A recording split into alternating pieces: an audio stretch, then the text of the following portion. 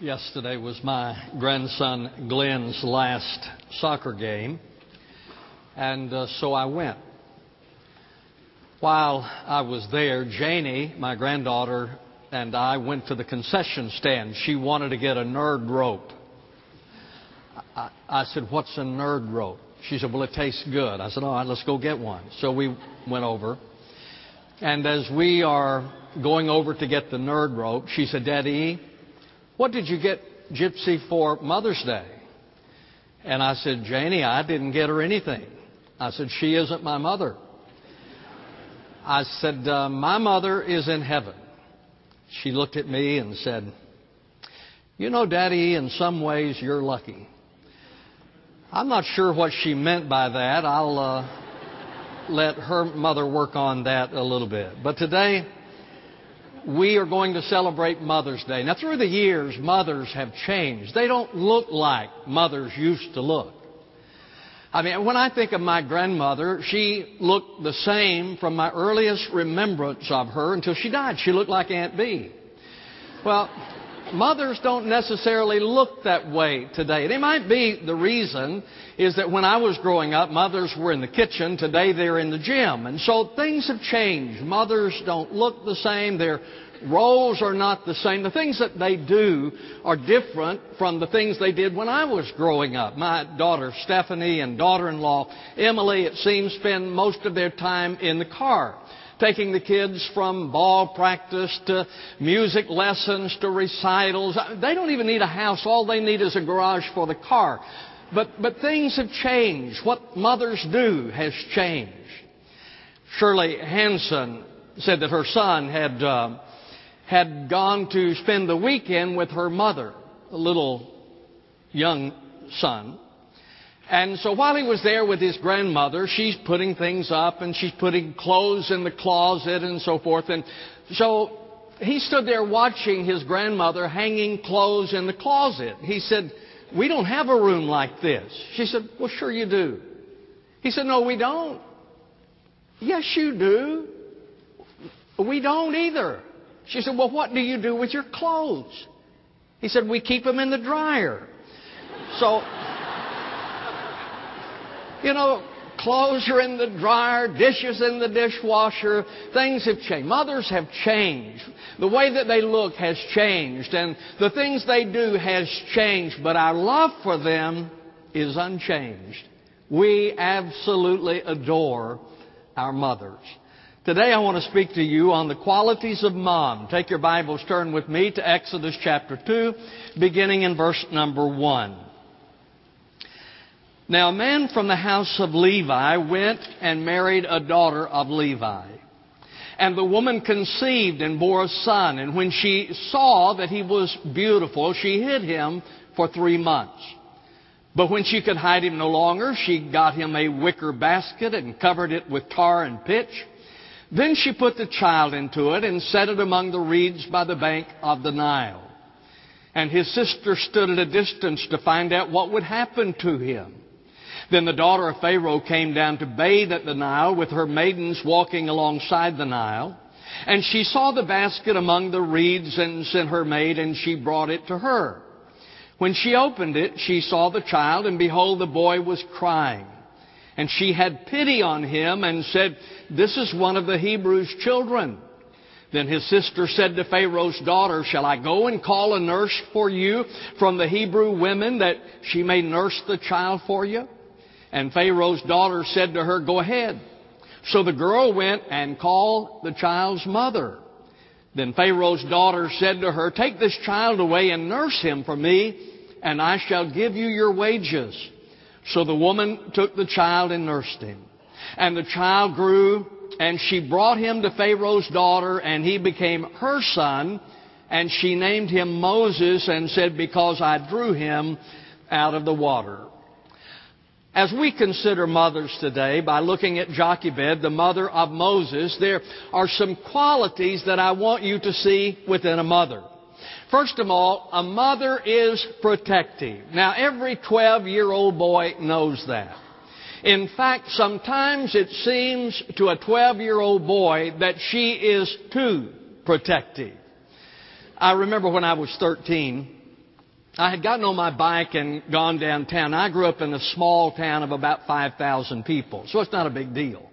But I got on my bike, I went downtown, met a couple of my friends who were there. We're hanging out and talking and having a good time, and time gets away. And then I see this familiar-looking car coming in my direction, and I see my mother get out of it. And she said, "Wendell, what are you doing here? Don't you know what time it is? Why are you not home?" And I'm thinking, what are you doing here? Can a man hang out with his friends? I mean, we all know that mothers have a tendency to be protective, and sometimes for a child it seems to be a little too protective. Now, Moses' mother was protective because, you see, children grow up in a dangerous world, and that was true of Moses. Now, if you look at chapter 1, verse number 15, "Then the king of Egypt spoke to the Hebrew midwives, one of whom was named Shiphrah, and the other was named Puah. And he said, when you are helping the Hebrew women to give birth, and see them upon the birth stool, if it is a son, then you shall put him to death." Now, Pharaoh's plan here was to control the population of the Hebrew people. And if he could diminish the population of males, then that would diminish the population of the Hebrews, and they could be controlled then by the Egyptians. But what I want you to understand is that when Moses was born, he was born into a very dangerous world. Our children also are born into a dangerous world. And so we worry about them physically.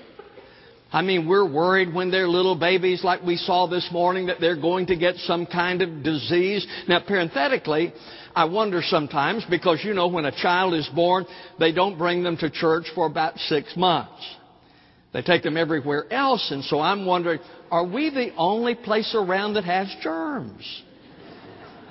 But, you know, we worry about those children, that they're going to get a disease, and then when they grow up, that they're going to get hurt on their bikes, and then they begin to drive, they're going to get hurt in an accident. So we worry about them. We also worry about them because they live in a dangerously world morally. There's MTV, there's the violent video games, and you mothers worry about those things. What are the seeds that are being planted in the heads of my children? So we worry about that. We worry about them emotionally. Am I messing this child up? Everybody tells me I am. I wonder if I'm messing this child up. And so because the world is dangerous, mothers are protective. And that was true with Jochebed, the mother of Moses. Now look at verse number 2 of our text. "The woman conceived and bore a son, and when she saw that he was beautiful, she hid him for 3 months. But when she could hide him no longer, she got him a wicker basket, covered it with tar and pitch. She put him in the child into it, set it among the reeds by the bank of the Nile."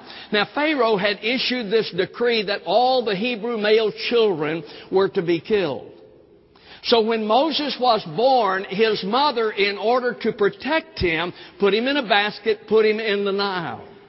And Pharaoh's daughter came by and found the child and took the child out of the Nile. Now then, look at verse number 7.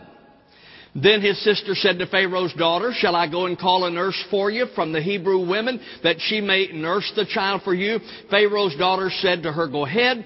So the girl went and called the child's mother." What I want you to see here is that Jochebed, the mother of Moses, was willing to give up her position as mother and become nurse to her son. Why? To protect the child.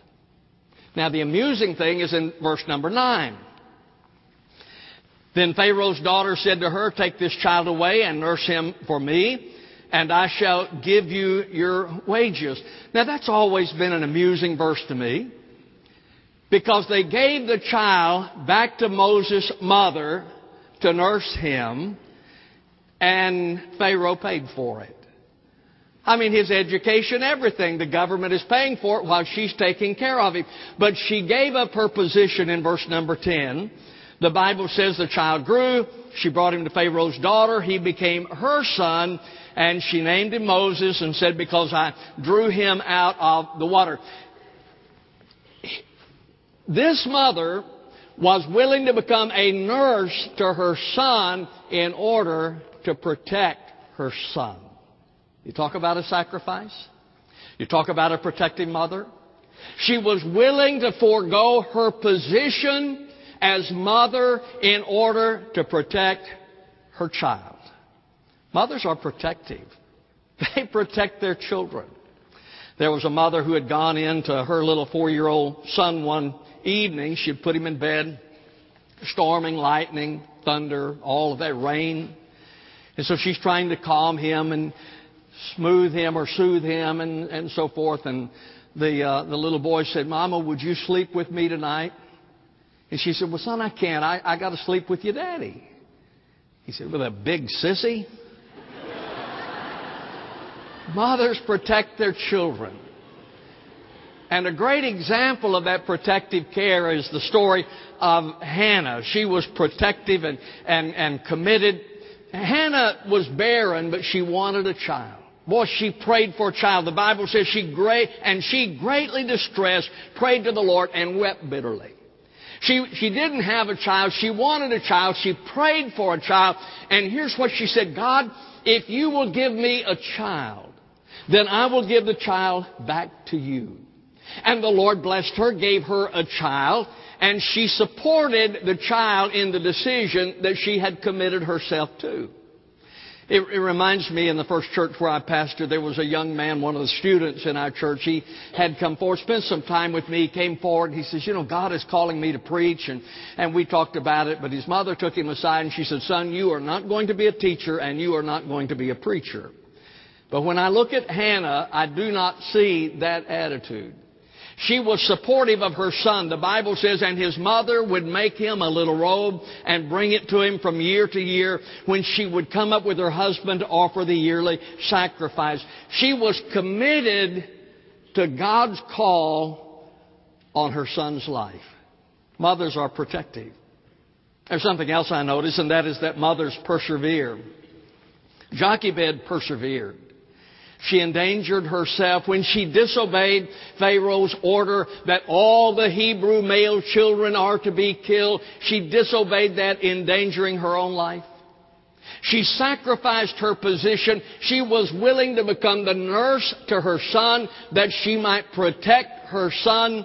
She sacrificed her position, but she raised her son. She had the privilege of raising her son in the things of God. She persevered during difficult times. As I look at the story of Hannah, she persevered.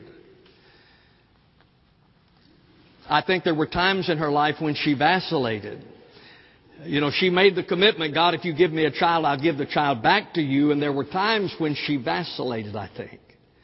Now, her husband, Elkanah, was going to the temple to offer sacrifices after the child was born, but she didn't go. The Bible says in 1 Samuel 1:22, "But Hannah did not go up. For she said to her husband, 'I will not go up until the child is weaned. Then I will bring him, that he may appear before the Lord and stay there forever.'" Now, as I read that verse, it seems to me like there's a struggle that is going on. It's a natural struggle. She had wanted a child. She prayed for a child. God gave her a child. And she said, "God, I will give the child back to you." But now then she is struggling somewhat, vacillating somewhat with this commitment. She said, "I'll stay here for a while before I take him to the Lord." But she persevered.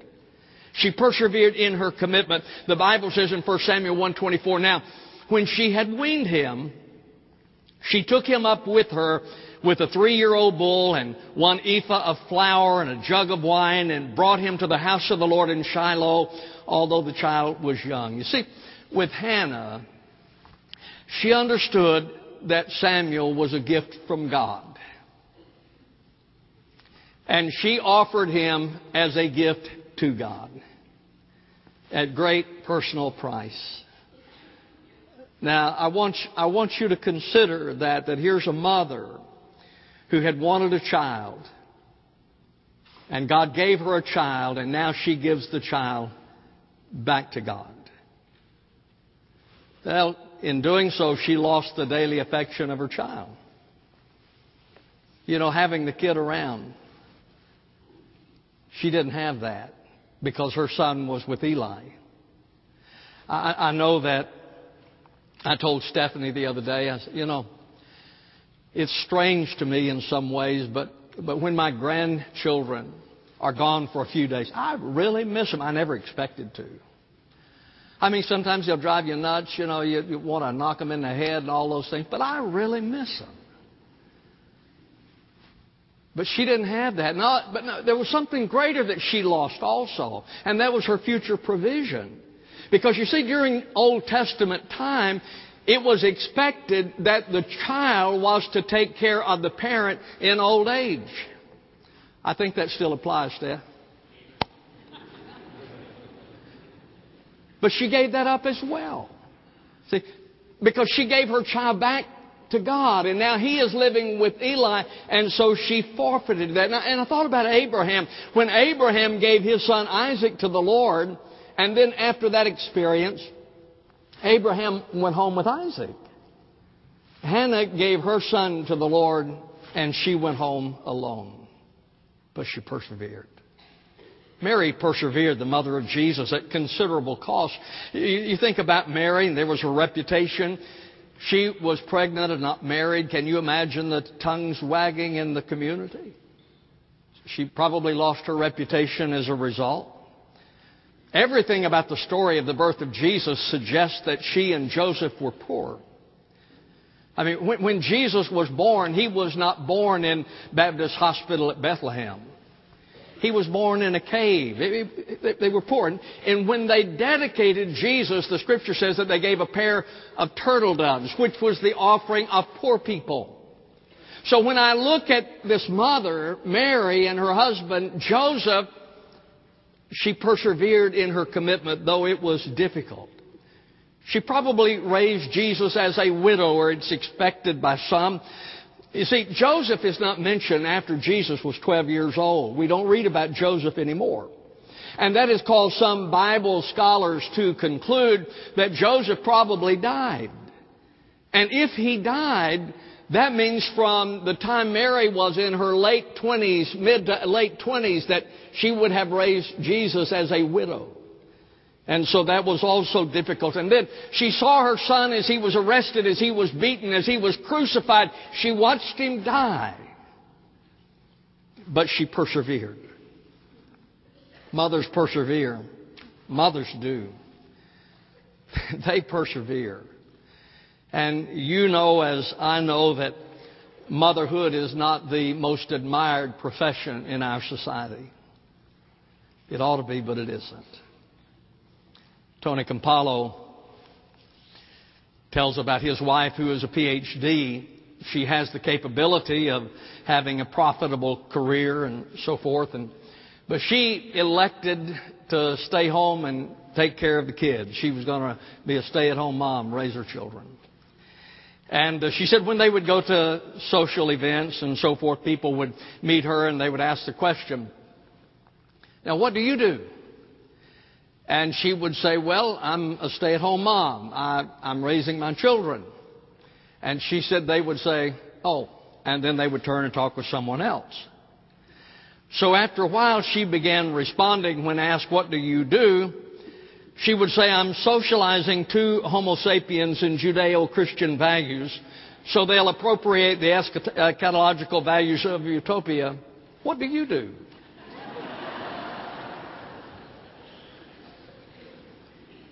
It's not always easy, but mothers persevere. Mothers persevere during difficult times. I read about Jerry Clowers, I heard the story. Jerry Clowers had told he was at a football game. His son was the kicker on the football team, and they had positioned themselves for a field goal, and his son kicked the ball and missed. And there was a guy up there who had been yelling close to Jerry, and he'd been yelling at the team and so forth. He said, "Who is that kicker? He couldn't hit the broadside of a barn." And he goes on, and Jerry goes up to him and says, "You better be glad I'm a Christian." He said, "Why is that?" He said, "Because if I were not a Christian, you'd be a dead man right now. That's my son." Well, as I thought about that, I thought, men say things like that. Women will do it. Mothers persevere. under difficult times. Another thing is that I see that mothers prepare their children for life. Jochebed was a mentor to her son. Look at verse number 11. Now it came about in those days when Moses had grown up that he went out to his brethren and looked on their hard labors, and he saw an Egyptian beating a Hebrew, one of his brethren. How did he know that was his brethren? I mean, he was raised as an Egyptian. He was raised in the palace. He was educated in Egypt. How did he know that the Hebrews were his brothers? His mother had taught him. When he was being raised by his mother as his nurse, she had taught him who he was. Mothers, mentor your children. Do you understand the tremendous influence you have in their lives? I know a lot of times it seems like they pay no attention to you. But do you know how much influence you have on them? There were 4 pastors talking one time, and they were discussing their favorite translation of the Bible. One of them said, my favorite translation is the King James Version. He said, I love the beauty of the language. And the other one said, well, my favorite is the New American Standard because it is closest to the original in translation. The third said, well, my favorite is the NIV because it's easy to read and easy to understand. And the fourth said, my favorite translation is my mother's translation. And they said, well, I didn't know your mother had translated the Bible. To which he replied, yes, she translated it into life. And it was the most convincing translation I've ever seen. Mothers, you have tremendous influence on your children. You're not perfect, but they know that. See, I went for a period of time thinking that I was supposed to be perfect and my children thought I was. Well, I blew that early. They know that I'm not perfect. Your children know that you're not perfect, but you have great influence on them. Mothers give identity to their children. Dave Thomas, founder of Wendy's, wrote, what I remember most about my baptism was that my grandma Minnie made it happen. For her, Christianity meant more than the doctrine you talked about on Sunday. It meant teaching her grandson about faith. And mothers, you largely are the ones who plant the seeds of faith within your children. And that was true with Timothy. It was his mother and his grandmother who planted those seeds of faith in his life and taught him to value the Word of God. Moms, one of the greatest things you'll do is to teach your children to value the Word of God. Last Sunday evening, we were having the Awana Awards celebration here at the church. I am absolutely astounded by these children. Some of them who have learned more than 100 verses of Scripture. I mean, putting the Word of God in their lives, teaching them to value Scripture. Moms, you can do that. Teach your children to value the Word of God. Teach them the importance of faith. That's what the grandmother and mother of Timothy did. Paul said, for I am mindful of the sincere faith within you, which first dwelt in your grandmother Lois and your mother Eunice, and I am sure that it is in you as well. Isn't that a wonderful thing to say? Timothy, I know that you're a man of faith. I know that you're a man of faith. It was first in your grandmother and it was in your mama, and they put it in you. They planted those seeds of faith in Timothy. Well, what do mothers give to their children? Identity. Mothers teach us who we are. And I'm sure that you, like my mother used to say when I would go somewhere, don't forget who you are. They teach us who we are. Mothers teach us where we came from. They give us heritage. And moms, let me encourage you to talk about the heritage of your child. I mentioned a while ago about the Clarks and that Barry had been Jesus, and now William is Jesus in there, and now, got another one there. But I think that's a heritage. I mean, when you're talking about your heritage, not just a heritage that we have 3 generations that graduated from the University of South Carolina, but talk about your spiritual heritage. That your mama knew the Lord.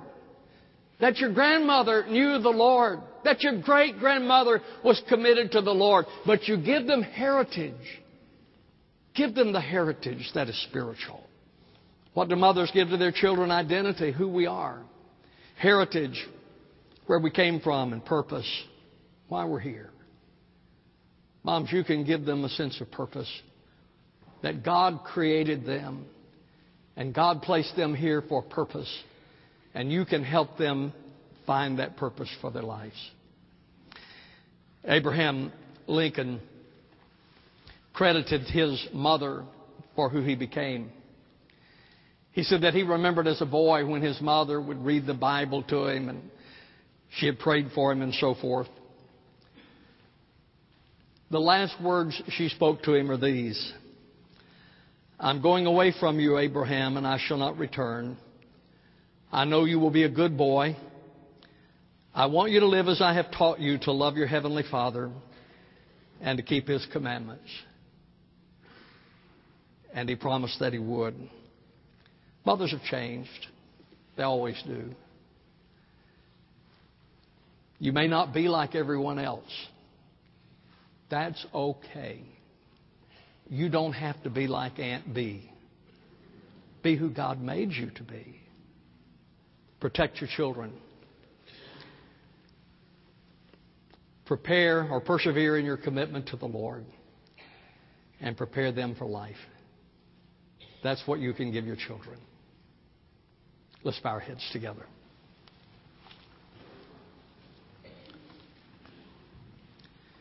Perhaps today, this would be the time that the Lord would call on you to make a commitment to Him, to trusting Jesus as Savior.